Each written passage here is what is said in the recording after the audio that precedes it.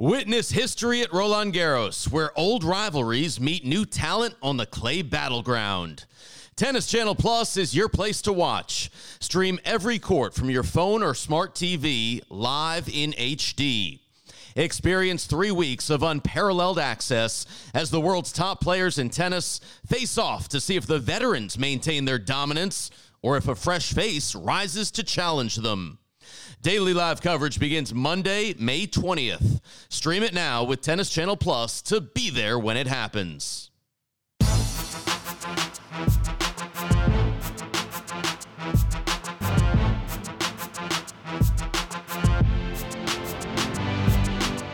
Welcome to the Mini Break, your daily podcast for the biggest storylines, results, and controversies from the tennis world. Today is Monday, May 11th. Before I run through all of the news from another weekend in the professional tennis world, as well as kick off Next Gen Week here on the Mini Break podcast, I want to let all of you listeners know that these podcasts are made possible with the support of our friends at Midwest Sports. And for more than 20 years, Midwest Sports has served as one of the world's premier tennis equipment suppliers. They're one of the top online tennis stores with a tennis warehouse of 40,000 square feet, which we affectionately refer to as the Candyland of the tennis community. And they offer a comprehensive selection of fast shipping tennis supplies from that Candyland that few retailers can match. They have one of the largest in-stock inventories of tennis equipment online, with tens of thousands of products available for shipping from their automated warehouse directly to your home.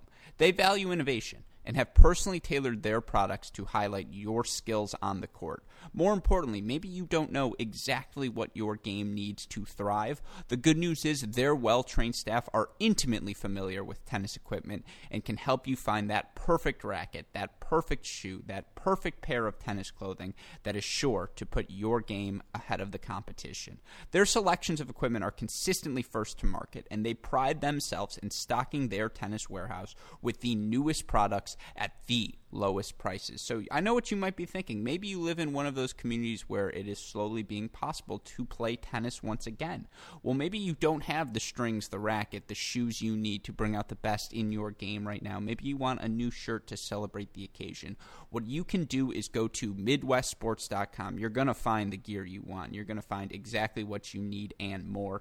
And you're going to order yourself up some stuff now to save a little bit of money in your pocket, although, comparatively, you're already getting the best deal because it is MidwestSports.com. You're going to want to use our promo code CR15 as well, and you will get 15% off your order on all orders exceeding $75. You'll also get free 2-day shipping on that order, and the trifecta to make it the perfect deal, free can of Wilson tennis balls on top of it also. Free can of balls, you're getting 15% off, you're getting free 2-day shipping. That's a win-win-win in our book. So go to MidwestSports.com, use that promo code CR15. It is your one-stop shop for all of your tennis needs. They are so supportive of us here at the Mini Break Podcast. The least we can do is ask you to go support them as well. One other quick note, some of you listeners may have noticed our Great Shot podcast is now brought to you by our friends at DraftKings. Quick note from DraftKings. In conjunction with their updated site-wide offer, DraftKings is offering a free-to-bet day on May 14th. That means there will be a free $5 14 bet for all users, both new and existing, that visit DK Sportsbook in active sportsbook states. Please find creative supporting free-to-bet day information on their website, DraftKings.com. Go check that out if you want to use our promo code DKNG.co/crackingrackets. Go give that a look. I know, again, we're all in quarantine now. It's like week 10, week 11, and we're looking for things to do. Well, certainly DraftKings can spice up your life, so be sure to go check them out now. All right, with that being said, let's get into the news because, today is a 2-podcast day here at Cracked Rackets, as it so frequently is, thanks to the hard, dedicated work of our super producers, Max Fligner and Daniel Westoff. But I actually had the chance to have a fascinating conversation this weekend with former ATP CEO Mark Miles about just the state of the tour and, how an international sport like tennis responds to a global pandemic like the coronavirus. Is it more susceptible to, negative reaction, just given the international negative reaction is the wrong negative, I suppose, implications, given the international nature of the sport, and with all of the discussions right now about merger talks between the ATP and WTA tours, and what are the financial state of the tours given something like this, given there are no matches, what's the feasibility of playing matches without having any people in the crowd, and is that a financially feasible thing for tournaments to execute, or are they still going to lose too much money to the point where it's not even worth having the event? We discuss all of that and more. He, of course, talks about his time. For those of you who don't know, Mark was CEO from about 1990 to the end, I believe, of 2005. And I mean, you want to learn about the nuances of the organizational structure of the ATP. There's no one you can talk to that's better than the former chief executive officer, the former CEO, of course. So it's a really great conversation, and so much of the news I'm going to discuss today is entangled with the conversation I had with Mark. So I do think that's a perfect pairing to this podcast. If this podcast is the fine red wine, I would say that podcast is the juicy tenderloin you'd pair with it, because it gets meaty. It gets great. I think all of you should go check that out. But just to follow up on a couple of items from that podcast, as we learned more information since I've had that conversation. We learned through the rumor mill, again, various reporters have put out that the ATP is considering another postponement to their season, and as is the WTA, and I don't think that's a surprise to anyone. The current ATP WTA deadline or extension is through. There will be no play through July 12th, but as of right now, they say May 15th, which is later this week, is the deadline to make a decision for the post-Wimbledon tournaments in July, is what the ATP chairman Andrea Gaudenzi told Reuters, I believe, on Saturday. June 1st is the deadline for the tournaments in August as well. So a couple of deadlines coming up in the next, 17, 18, 19 days. So be on the lookout for that. And, we continue to see a scramble for those tournaments who are keen on playing their events this year, the ones that where it is financially viable for them to play the event, even if there are limited or no fans, no gate receipts. And those are the ones with the biggest TV deals. And obviously that means the majors, the Masters, the Premier Mandatory, the year-end finals events. And, no tournament has done more jockeying to try and ensure its place on the calendar than the French Open, which continues to make moves. And you'll remember on a mini break, I don't even know how many weeks ago, I want to say 2, about we discussed the French sports minister came out and said, we're not going to do the French Open, we're not going to do the Tour de France unless there are sports there. Well, that comment has quickly been taken back, or walked back, I should say, further and further to the point where, Roland Garros without spectators is a real possibility at this point, and you've seen it from multiple sources. The article I am quoting right now is the one I saw from SI.com, which I believe they got circa the Associated Press, which has Bernard Giudicelli telling the French newspaper that organizers are considering that the French Open might need to go without fans present, and that it may even be pushed back a week further from the September 27th date that it is at right now. From Giudicelli, and I apologize if I butchered his last name, but, quote, organizing it without fans would allow a part of the economy to keep turning, like television rights and partnerships. It's not to be overlooked. We're not ruling any option out.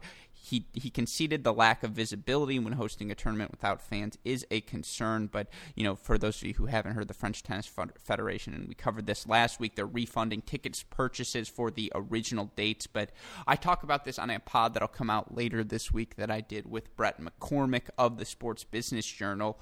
For the majors, it's absolutely a possibility. And now, safety and health procedure-wise, it's less of a possibility. I'm talking strictly on finances.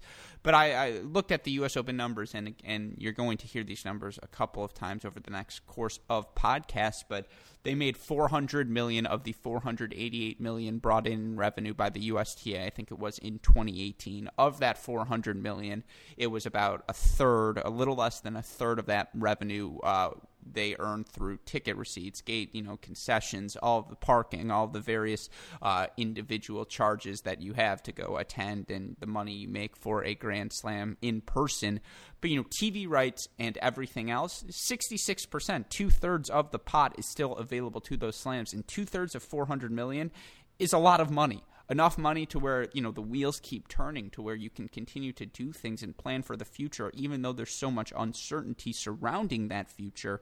And I mean, these slams are the lifebloods of the 4 biggest tennis federations across the globe: the LTA, the FTF, the USTA, and the Australian tennis, whatever it's called. I apologize, I don't know the exact acronym for it, but those are the big boys. And without the slams, they take a hit, and they are going to do everything in their possibility to ensure, especially these last 3 slams. Wimbledon's out, but we've already seen they've got the insurance policy to cover it, so they're fine.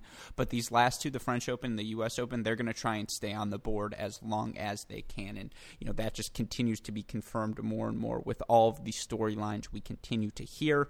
We did learn that Tennis Canada officially cancels all tournaments up until August 31st, with the exception being the Rogers Cup in Toronto, which is scheduled to start August 10th, of course. And this is from @Galoot, Michael Gallo, who you guys, I'm sure if you're a tennis Twitter person, you know his work as a TSN tennis contributor, tennis content manager for TSN Tennis and TSN Sports. But of course, right now, it's unlikely that we would see the Rogers Cup on August 10th, but they just want to keep that door open as long as they can. But yeah, again, a lot of moving pieces right now on the tour. And of course, another significant thing going on right now is we continue to learn more and more about the Player Relief Fund being put together by the ATP, the WTA, the ITF, the various Grand Slams, all those cooperating partners able to get together. It was a struggle, but they did get together to supply, to be able to start supplying some relief funding to all of these players impacted. Now, again, we've discussed the player relief package in depth on this podcast, and I discuss it with Mark Miles as well, and I discuss it with Brett as well, so I don't need to go too into those details again today. Be on the lookout for all of those podcasts. But roughly $6 million to roughly 800 players is the figures we're working with. And there have been players who have come out, most notably, Dominic Thiem took a lot of heat for his comments. And in fact, we got the response from Ines Ibou, who is an Algerian tennis player, not someone who is high up in the rankings. She's currently ranked number 620. Who this weekend took it upon herself, and maybe it wasn't this weekend, but it was released this weekend, to respond to Dominic Thiem, to offer her life story is the wrong way of phrasing, to offer her story in tennis and how, it's different between a guy who's Dominic Thiem, who's a critically acclaimed junior, as well as being, he lost in that French Open junior final to Bjorn Fratangelo, but I believe he swept Eddie Herr and the Orange Bowl back-to-back when he was, I want to say it was like 2012 or 2013. I can't even remember the Colette Lewis highlights, but I remember seeing him play. I remember matches against Sebastian Offner. That's getting off point. The point is, Ines Ibou takes the time to respond to Dominic Thiem and offer her perspective, show what it's like when you're not one of those top juniors who has an entire tennis federation backing you, who has sponsorships available to you from the onstart, who never has to truly worry about your own financial backing and just getting through the day-to-day, week-to-week, month-to-month grind and travel expenses and figuring out where it's feasible for you to go chase points, and financially can you afford to go to that place to chase points, and checking out all of the visas, making sure everything's executed, and not having a built-in coaching structure and struggling to even find good courts to hit on, struggling to find good places to train. She offers such a candid perspective, and I can't help but connect to it, and it brings emotion to to anyone who views it. There's no way to not feel compassionate and feel strongly for the story. And in fact, Westhoff, if you could, let's roll a portion of that video that she posted now. Dear Dominic, after reading your last statement, I was wondering what would have been my career, and therefore my life, if I was in your shoes. Yes, what is it like to be Dominic Thiem? So I started picturing myself what it was like to have parents coaching tennis when I touched a tennis racket for the first time at age 6, and instantly fell in love with it.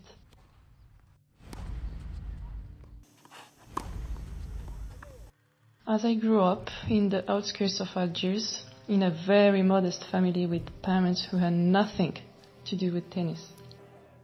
And look, we've already seen the entire tennis community come out and offer the support and speak to how powerful Ibu's message was. You know, people like Nick Kyrgios, Venus Williams immediately responding on Instagram, and, you know, so many various players, the list goes on, have commented on how powerful her message was. And, you know, it's interesting because I think Jose Morgado, who pointed this out on Twitter, it was something like Dominic Thiem's mom ended up following Ibu on Twitter, and to his point, Dominic Thiem and his family may directly help, you know, those sorts of players, because that's Dominic Thiem's point, and it wasn't spoken clearly, it was not beautifully, you know, it wasn't the most eloquent delivery of his message, but that's what he wanted to say. He wants to help the up-and-coming players who really need the money. He wants to help decide who receives the help. Certainly, he would agree a player like Ibu, who's had to struggle her entire career to put herself in a position to succeed, to find the sort of training, to get to the sort of tournaments you need to become a top-ranked player,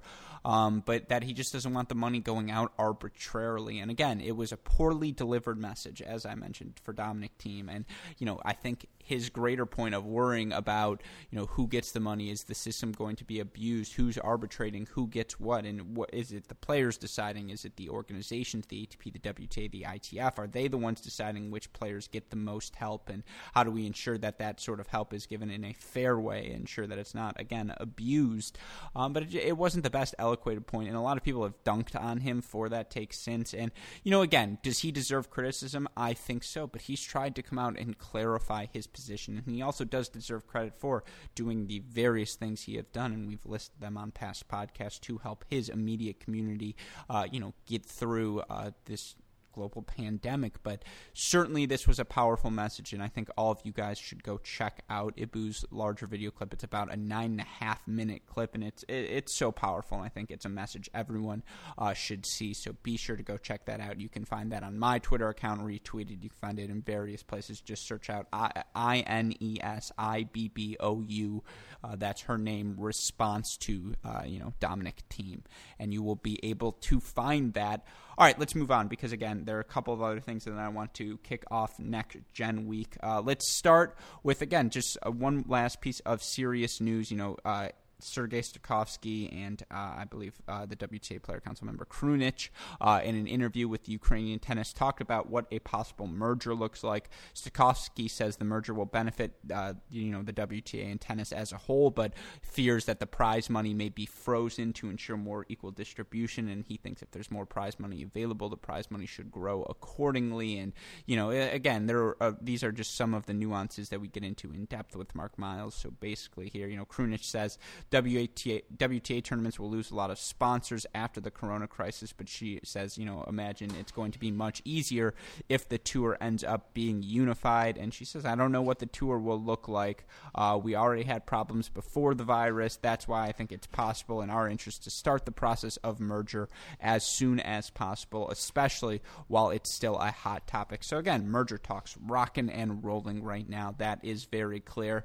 What also was very clear is it was delightful to have actual live tennis to discuss once again, and we've seen these events emerge slowly but surely across the globe. You know, first it was video game tennis. This weekend it was actual results. And, you know, yes, there have been various exhibitions. I know there were some in Russia. There was a couple, I think one at Saddlebrook as well.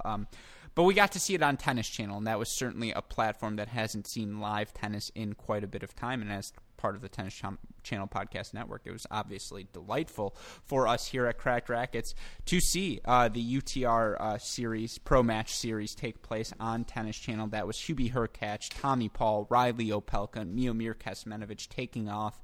It was the Fast Four format that they use at the Next Gen ATP Finals. That means no ad scoring. That means they're playing sets to 4, tiebreaker at 3-all. And, you know, it was quick. It's certainly not the Australian Open. It's not like you're getting a layoff and then you're going into a major. This was a slow roll back. And was the level of tennis incredible? No. You know, the intensity, no one out there was trying to hurt themselves, but it was a high-level event, and it was just great to see live action again. It was great to see Riley Opelka continue to show his form, particularly because, you know, in Kecmanovic and Hurkacz and Tommy Paul, those are guys who are physically going to be able to wear him down, going to, you know, in theory could grind him down, force him, extend him to the outer third thirds, but they were unable to do that. Riley served big all weekend long. He played big on the no-ad points. He would have been a fantastic college tennis player, obviously, but he ended up winning this event, knocking off Kecmanovic 4-3, 2-4, 4-2 in the final. So congratulations to Riley, and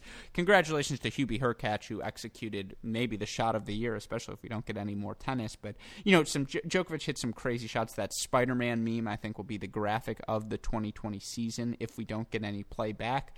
But Hubie Hurkacz executing a tweener on Tennis Channel, hey, great shot to him because the pressure was high and he came through in the big moment. Also want to give a shout-out to the Yimmers, who played an exhibition event in Sweden, and I know our friend Alex Theodoris, and I probably butchered that pronunciation, I apologize, but helped put on the event. And it was a rousing success. No fans there, but the Yimmers put on a show. Fantastic tennis players, candid, fun to watch brothers going head-to-head against one another. Elias, the older brother, taking the match 6-3, 6-7, 10-8 in a third set breaker.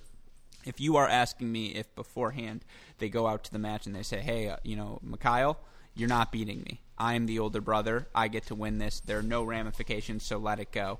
And Mikhail being like, yeah, sure, that's fine.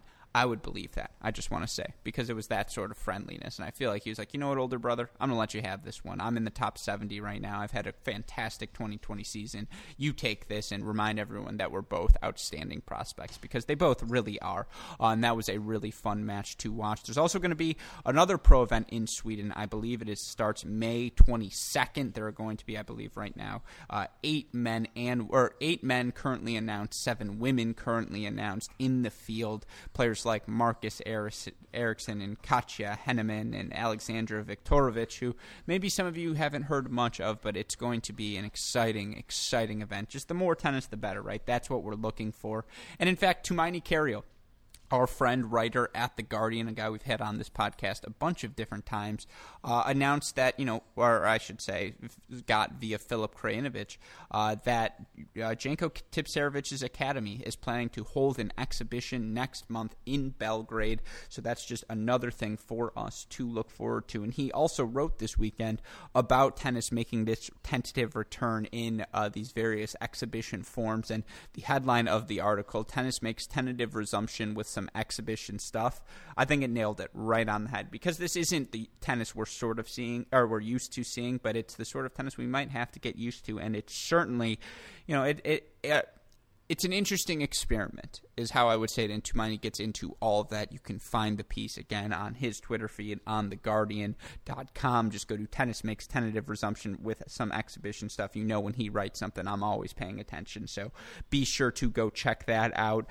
I would say, a couple of other things if you want to know some good reads from the weekend. The All About Tennis blog wrote 2 great pieces.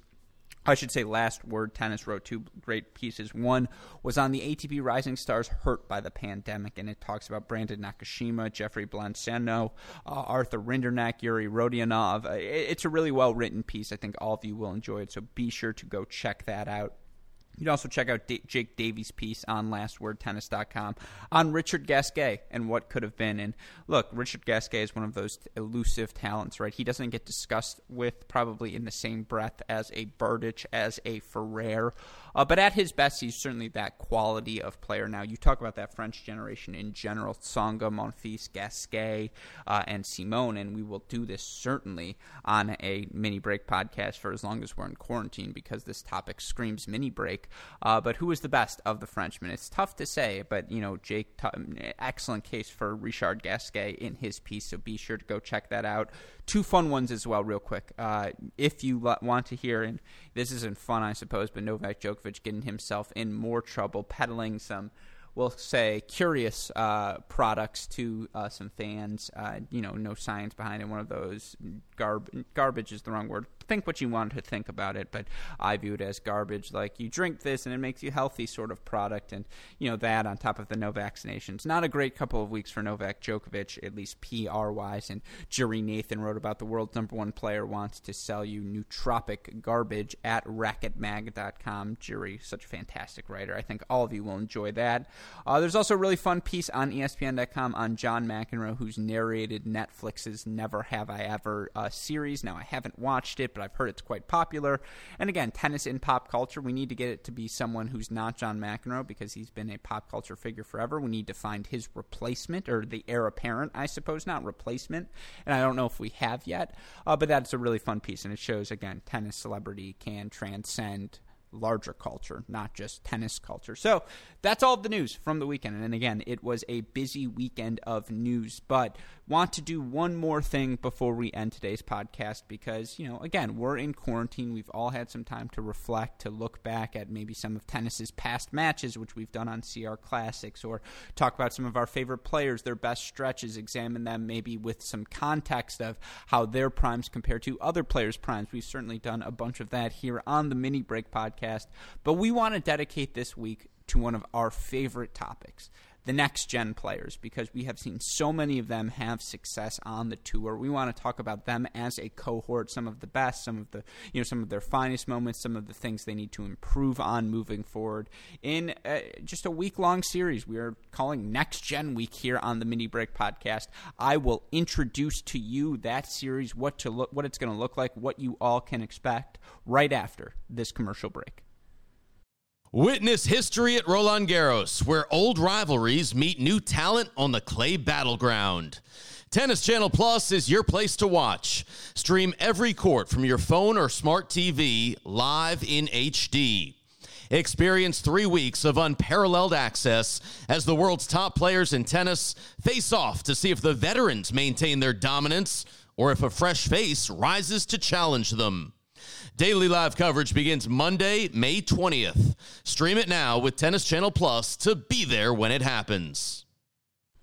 Welcome back to the Mini Break. Alex Gruskin here, piloting the ship solo on a Monday. We just ran through all of the news from the weekend in the professional tennis world. And of course, if you want to hear more about the current state of merger talks between the ATP and WTA, some context behind that, as well as just some broader context of the ATP's organizational structure, be sure to go check out the Great Shot podcast we released today. Former ATP CEO Mark Miles and myself chatting for about 40 minutes on all of the various nuances that goes into governing professional tennis. But as I mentioned before the break, we want to dedicate this week here on the Mini Break to one of our favorite topics when regarding the game of tennis, one that obviously attracts someone of my generation to the sport, and that's the next-gen players and, the transition stage we seem to be in on both the ATP and WTA tours in terms of younger players, hitting the big stages and shining brightly, making breakthroughs. On the women's side, it's been far more pronounced than on the men's, but today I'm going to focus on the ATP Next Gen men, and usual rules apply, folks. The Next Gen campaign really began with the 1996s. They were the first group who got to play the Next Gen ATP Finals. I think the inaugural event was in 2017, which happened to also be the year that I recorded my first podcast, so again, you see that sort of overlap. The Next Gen guys I feel like that's my generation of tennis players. It's the first one I've gotten to see their complete careers from start to finish. So many of the guys I can remember watching on livestream.com/ATP compete on the Challenger Tour, the Americans in particular. Am I proud of it? I mean, I don't think this is going to surprise anyone. Was it a little bit weird? Maybe. Does it speak about some of the motives in my life? Maybe. But, there are American players who when I would go watch Kalamazoo, and again, that's the motives where I was going to say you're going to question, but when I'd go watch Kalamazoo when I was 17, 18 years old, I think I even went when I was 19, and that's because Fleegner was playing, and I'm always going to go support my boy Fleegner when he plays. But, these are guys I saw when they were 15, 16, 17 playing for Stefan Kozlov. He probably played his first national event and was on YouTube when he was 9. And so to see this generation of players, of course, the Zverevs, the Tsitsipas's as well, the Medvedevs, who I remember the pod at the beginning of 2018. Rothman doesn't give me credit for much, but he said, look, you were on the Medvedev bandwagon before a lot of people, Alex. You've been talking about him forever.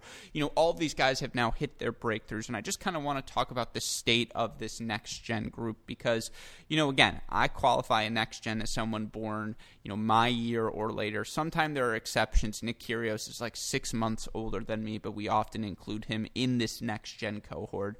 But the deal is usually, especially right now, and, as this generation gets, once the 96s turn 25, they're going to disqualify as well, because the rule will always be under the age of 25. And I wanted to just look at some stats and put, again, some context for this generation on today's kickoff podcast of Next Gen Week, because later on in the week, we're going to talk about, I know Max Rothman and I are planning to do our top 5 Next Gen performances of all of the Next Gen guys in their careers. I know with Carew and Austin with Carew and Austin on tomorrow's podcast. I'm not sure which one of them yet, but the My Tennis HQ guys, we're going to talk about which next-gen guys we think can win slams during their career and what they need to improve to get their games to that point. But today I just want to give, again, a state of the generation. And there are so many talented players in this generation. But to judge them as a cohort, I think it's best to look at the rankings and best to look at how this generation has moved up and how much more of the top 10, top 30, top 50, top 100, top 200 that they occupy in the ATP standings, because that shows how that generation has solidified themselves at the top of the game, right? It's always going to be difficult to become a top 10 player, because newsflash, there are only 10 top 10 players at any given point in the world. And given the generation this generation had to break through in, you always knew outside of 2016 and 2017 when they were injured that the 3 of Nadal, Federer, Djokovic were going to be 3 of the top 10 spots. So you're competing for 7 now, and you're competing amongst people who are over the age of 30. You're competing against people who are in the primes of their career, that 25 to 30 range. And, again, so much has been made of, well, given the physicality, given the physicality of the sport, given the extension of physical primes, just given the advances in modern medicine and the places we have gone with our athletic training and what we're capable of now in 2020, people in the top 100, the top 100 in average age has generally gotten older. And, there are a couple of reasons why. Again, the advancements in modern technology, the way athletes have been training now for the past 15 years so that they're constantly in shape. They're not just working to get in their best shape for their biggest moments. That has certainly been part of the reason these primes have been extended. And, we don't have to get into that right now, but there's also the fact that the generation above this current next-gen cohort, that Milos, Dimitrov, Jack Sock, Bernard Tomic, generation, just never really hit their stride. And Dominic Thiem is probably a little too young for that group, but too old for this group. He's that in-between, and he is finally starting to hit his stride. But, Raonic had a really good year, or has had some really good years. Dimitrov's had some really great moments. Nishikori's had some great moments. But that group never took control of the ATP. They never surpassed the generation of Djokovic, of Murray, of, even Federer, of course, and Nadal, who have always sat on the top of the game. But this next-gen group has slowly and consistently made their way up, or have slowly and consistently ascended their way up the rankings, and it's that the group has solidified itself, that we're finally starting to see which of the names of the, because 16 to 18, you're trying to project which players are going to be the top of their cohort. Yes, there are a lot of players who stand out, and certainly there was a stat I read last week that I saw from Oleg S at AnnaK_forever, who said there are currently 126 currently ranked players that have reached the top 50 in the ATP rankings. Of those 126, I think 120 broke the top 200 at age 22 or younger. Only 6 did it older than that. In terms of breaking the top 100, 99 of that 126 broke the top 100 by the time they were age 22. 20 of them did it between ages 23 and 25 as well. So what that stat tells me, and again, to get back to why the rankings tell this story, is if by the time you're 24 if by the time you're 25, you haven't cracked the top 200, you haven't cracked the top 100 even, we probably know what your ceiling is going to be as a player. And of course there are exceptions. Guys like Steve Johnson, guys like Kevin Anderson, who worked their way up the rankings a little later because they spent some time in college. And guess what? They weren't even, Cam Norrie, who I was looking at the rankings going back 2017, he's not in the top 200. 2018, he was at like 101, and he was 22 years old. And guess what? That's because he finally got to play a full year of professional tennis events, and that certainly did a number for his ranking.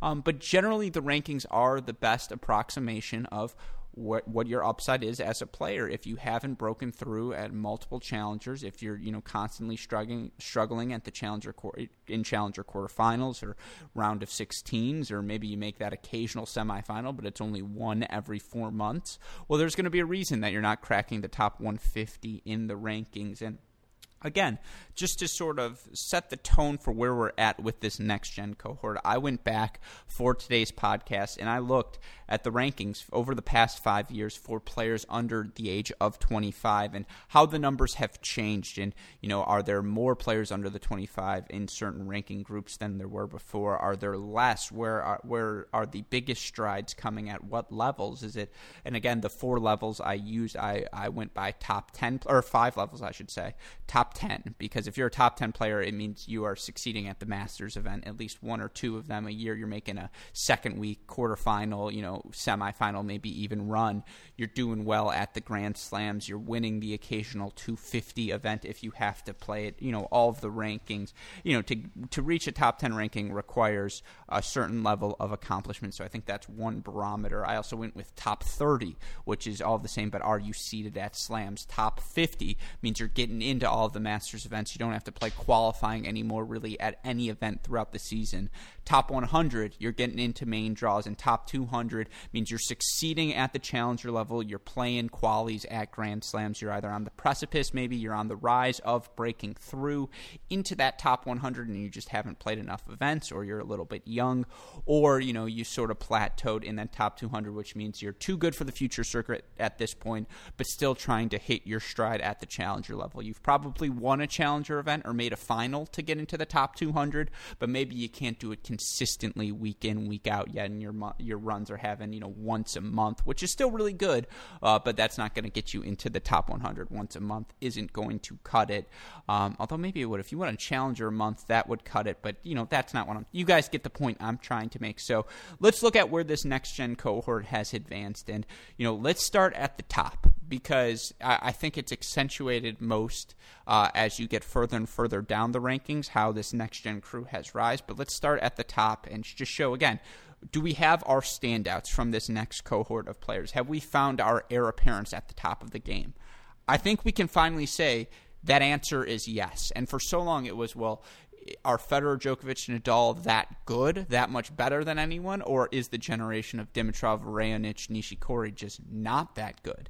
And obviously the answer lies somewhere in between. It's not that they're not that good. It's somewhere where, yeah, they're all very good, but they never ascended to that peak level that you needed to beat Novak Djokovic in this time to become a Grand Slam champion. And, of players 25 and under, and again, that's the category for all of these rankings, there were 0 25 and under players in the top 10 at the start of 2016. 0. There was 1 in 2017. It was Dominic Thiem, who was 23 years old. There were, so again, those first 2 years, they were grim, and we all remember 2014 through 2017. Yes, Stan was able to break through, but there's a reason the big four, big three, big four, and then there's a reason the big three we'll just go with for now, and we don't have to litigate that again. But there's a reason they're at the top of the game. And, 1, it's because they're the greatest to ever play, but 2, it's because there wasn't a generation to challenge them on the rise. There really weren't that many great players who could push them at the Grand Slams. And then you get to 2018, and now you see that, that generation that's a little bit younger than Dominic Thiem, that's really the next-gen guys we refer to now, start to break through. And you see, Alex Zverev at the end of 2018, he's number 5. Dominic Thiem, number 7. A guy who's Dominic Thiem's age, maybe a year younger, Luca Pouille, at number 10. So you see the Thiem generation starting to hit its prime, as well as the younger generation starting to ascend. Now, 2019, Dominic Thiem ages out. If you would have included him, you'd have had 3 top 10 players, but it's Zverev and Tsitsipas are the only guys 25 and under, so that's 2 total. And then you get to this year, and you had learned clearly Alex Zverev is a guy who's going to stay. He's solidified himself at the top of the game, and we don't have to litigate right now how you think about him compared to others, or I guess I'm not going to litigate that right now because I'll be doing that later in the week. But Alex Zverev proved, he's been top 10 now for the past 3 seasons. I mean, he's a top 10 guy. He's a player in this generation. He'll be one of the guys to beat. Tsitsipas did it in 2019. As of right now, he is also in the top 10. He's at number 6. So that's 2 guys who have solidified themselves, I would say, as top 10 players. To be top 10 back-to-back years this early in their careers, I think we can give them the benefit of the doubt. You also see 2 other guys in Matteo Berrettini and Daniil Medvedev. Now, do I think Berrettini has the staying power of a Zverev or a Tsitsipas? I don't know yet. He was so exceptional in 2019. I think he won like 3 or 4 titles, made 4th round or better. That semifinal at the U.S. Open, but 4th round or better at a couple of Grand Slams. Everything broke right for him in 2019, and that serve, that forehand, is going to win him a lot of matches in his career. But how much of that was just confidence, him hitting big, playing loosely because of all of the success he was having versus sustainability. I don't know if he's a sustainable top 10 guy. I do know he will have further top 10 runs in his future. He's definitely not a Jack Sock 1-year wonder. Not that Jack Sock's a 1-year wonder, but I'm saying 1-year wonder in the top 10. And so, that's another guy in this group who's shown top 10 potential. Then, of course, Daniil Medvedev, who made a Grand Slam final last year, who put together probably the best 3-month run of any of the next-gen guys we've seen, any of those 96 or youngers, when he won Cincinnati, when he made the finals of the Rogers Cup, when he made the finals of the U.S. Open, when he made, I think, the finals of the City Open as well. He was just so good. And then he won Shanghai, too. He was so good for that 3-month stretch. So I think it's safe to say, you show that level of play, that just doesn't happen. You can't be as good as Berrettini was. He never had a stretch like that last year. And so I do think Medvedev's another sustainable top 10 guy. And so, to have 3 in this group already in the top 10 comfortably, the generation's here. We see who the top guys are going to be. There will be some top guys, I should say, in this class. And yeah, that was inevitable, given that the big 3 eventually will age out. Mother Nature undefeated thus far. But yeah, I think that shows the rise. And then, now you start looking a little bit outside of that. And this is where you start to see the generation as a cohort, because there were 5 guys 25 and under in 2016. Thiem, he's still around. Tomic, I think we know where that went. Sock, same deal. Kyrgios, still around. Interesting case. And then Dimitrov, who is, I think, 24 in 2016, which is crazy to think about. But, he, again, he's top 30. He's stuck around. In 2017, there are 6 total. There's Dominic Thiem plus Pouille, Kyrgios, Sock, Zverev. In 2018, there are 6 total again. Zverev, Thiem, Pouille plus, I believe, Kyrgios, Chung, and Edmund. And, again, that was right after Kyle Edmund, Hyun Chung made the semifinals, or I should say Luca Pouille made the semifinals. Or was that Chung? No, Pouille must have made the semifinals in 2019. I don't remember. The point being, I think it was 2019, but the point being, so they have 6 total in the top 30 right now. So 5, 5, 6. 2019, we start to see that next-gen cohort come in. They get to 8 total in the top 30 in 2019. You throw in the addition of guys like a Khachanov, like a Coric, like a Medvedev, an Edmund, a Shapovalov, an Alex de Minaur, who made even, that's the younger end of this next-gen crew starts to emerge as well. And now we see a cohort forming. Now we see a group of guys asserting themselves at the top of the game. And what's most comforting, most impressive, most legitimizing, I don't know what word I want to go for here, but what makes me feel best about this generation is that we went 5, 6, 6, 8 in 2019. We're now at 12 total in the top 30 in 2020. And again, it's the same guys. Tsitsipas, Zverev maintain their position. We see a guy like Medvedev maintain his position and move up. You throw in the addition of Berrettini, the continued presence of Karen Khachanov, of Denis Shapovalov, of Alex de Minaur as well. But then you throw in guys like, Christian Garin, who has shown to be, over the past 2 years, a top 20 talent, certainly on clay courts. You could even argue he's a top 10 talent when healthy and fresh as well. You've seen him join the cohort. You've seen the rise of Felix Auger-Aliassime, a guy like Taylor Fritz make his breakthrough into the top 30, and he was a top junior who was hovering around that top 50 range. And then a guy like Hubie Hurkacz, who's another one you'd throw into this cohort, was certainly a top 30 talent, certainly has the sort of skills and the physicality to be that sort of player over the course of his career. So that jump, again, you go from 8 of the top 30 to 12 of the top 30. You're over a third of the top 30 or 24 and under. That makes a lot of sense. And it just shows this generation, it's much less next gen, and I mean this makes sense by date, but they are the present generation, and you keep looking at it. The top 50, 6 in 2016, 9 in 2017, 11 in 2018 and 2019, and that's where you start to get worried because there was some stagnation between 2016 and 2018 and 2016 really and 2019. I think that's because the 94s through 94, 95s, the Puig generation, the Rubin generation, just not as many breakthrough top players as some of the younger ones. A guy like Damir Zumher, a guy like Laszlo Djur, who are guys I came across routinely throughout this exercise in the rankings. They're top 50 players, but they're just not top 30 players. They're not top-end talents in the game. They're guys who will have long careers, but maybe not, the defining careers of a generation. But the defining player, but that being said, this cohort continues to do better and better throughout the game because they went from 11 total top 50 players in 2019 to 18 right now, and the guys I didn't mention earlier, Coric, who has fallen out of the top 30 but is still in the top 50,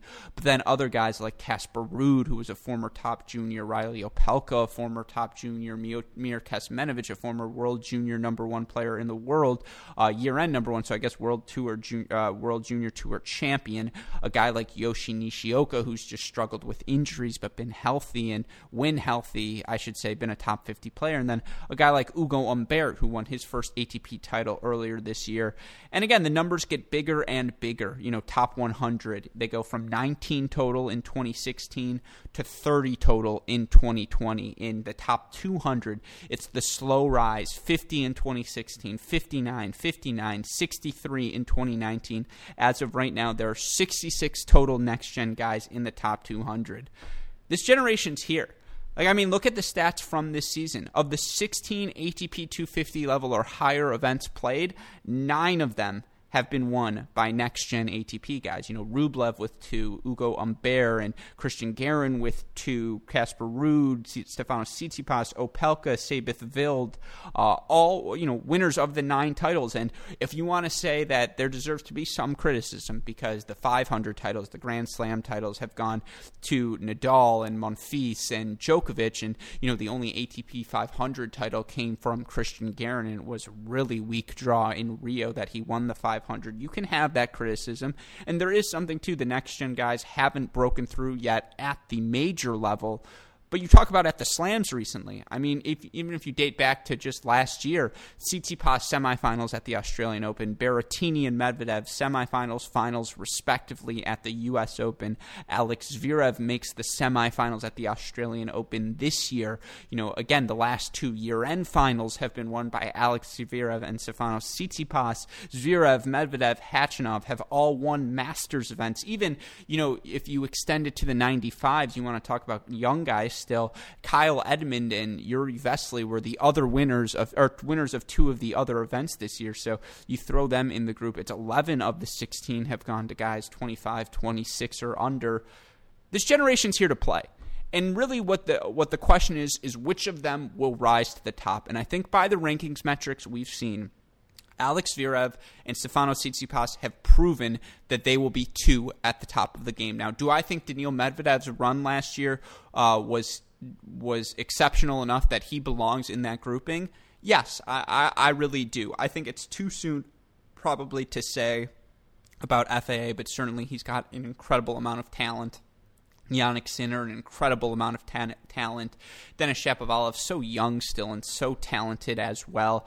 There are a lot of guys in this group that I think, if playing their best tennis, could win Grand Slams. But, I think we have 3 top 10 guys for the next 10 years of this generation. We have our guys who are going to be at the top of the game, and it's at least 3, right? That there are upwards of 12 guys jockeying for top 20 status, really, because you're telling me an Andre Rublev's not going to have a streak like he did at the beginning of this season where he just gets hot and finds himself in the top 10 at some point of his career? Very much possible. Karen Khachanov has already been in the top 10 during his career, and Borna Coric has hovered right around the top 10. Of course, Berrettini as well.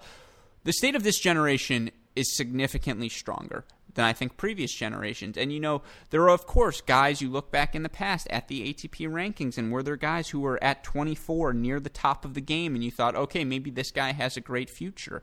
Sure there were. And you look at a guy like a Nishikori again, or a Dimitrov, or, a Raonic who, in 2016, 2017, when they were all young, found themselves near the top of the game. But I just think there's more staying power in this group. Again, what's a better top 5? That grouping of Raonic, Nishikori, you throw David Goffin in there, you throw Igor Dimitrov in there. I mean, that's their 5. You start to pull at number 6, you probably say Pablo Carreno Busta is the 6th best of that cohort, of that age generation. But I mean, those 6 versus the generation of Zverev, Tsitsipas, Medvedev, and just, FAA and de Minaur, who I didn't mention, Shapovalov, what all of those younger guys I think are possible are capable of achieving. I just think this next-gen generation is going to put up some fantastic results. I think it's going to be really competitive amongst this group. Now, I'm still an Alex Zverev truther. I still believe he is the best of this group. You tell me you've ever seen someone at that size move around the baseline and hit the ball from the baseline the way he does, as fluidly and with as much creativity and spin and finesse, as well as the ability to just, hit that ball Mach 5, with being the size that he is. You say you've seen that before. I'll tell you, you're crazy. Particularly because I've been watching a lot of old tennis, and I've still never seen someone move and just function on the tennis court the way Alex Zverev has. I've also, and I've mentioned this before, but in person, heard the sound of the ball coming off of the rackets of Andre Rublev and of FAA, on that forehand side, and it sounds like an F-17 taking off at, a military base, because it's just a cannon coming off of the strings. I think this next-gen group is going to accomplish some spectacular things, and I think we could easily see 6, 7, 8, maybe even 9 of them. And part of this is a product of just them coming in that post-Big 3 era, but that Big 3 wiped out the primes of the generation that's older than them by extending their own primes. But I think you really could see upwards of 8 guys winning a slam. Now, again, if Alex Zverev wins the first one, do I think the other guys are in trouble? Yeah, because I could see him getting confident and running off a streak. He's got that sort of arrogant personality where he would just think, please, you're worse than me. You're beneath me. And I think that could be significantly beneficial if he continues to put in hard work to his long-term standing. But that's something we'll litigate later in the week. I just wanted to give you all, again, a bit of an update on where this next-gen cohort is at this point in 2020. And again, all of the rankings I used were, from 2016 through now, right around that March 20th date, and took averages of all of the numbers, top 10, top 30, top 50, top 100, top 200.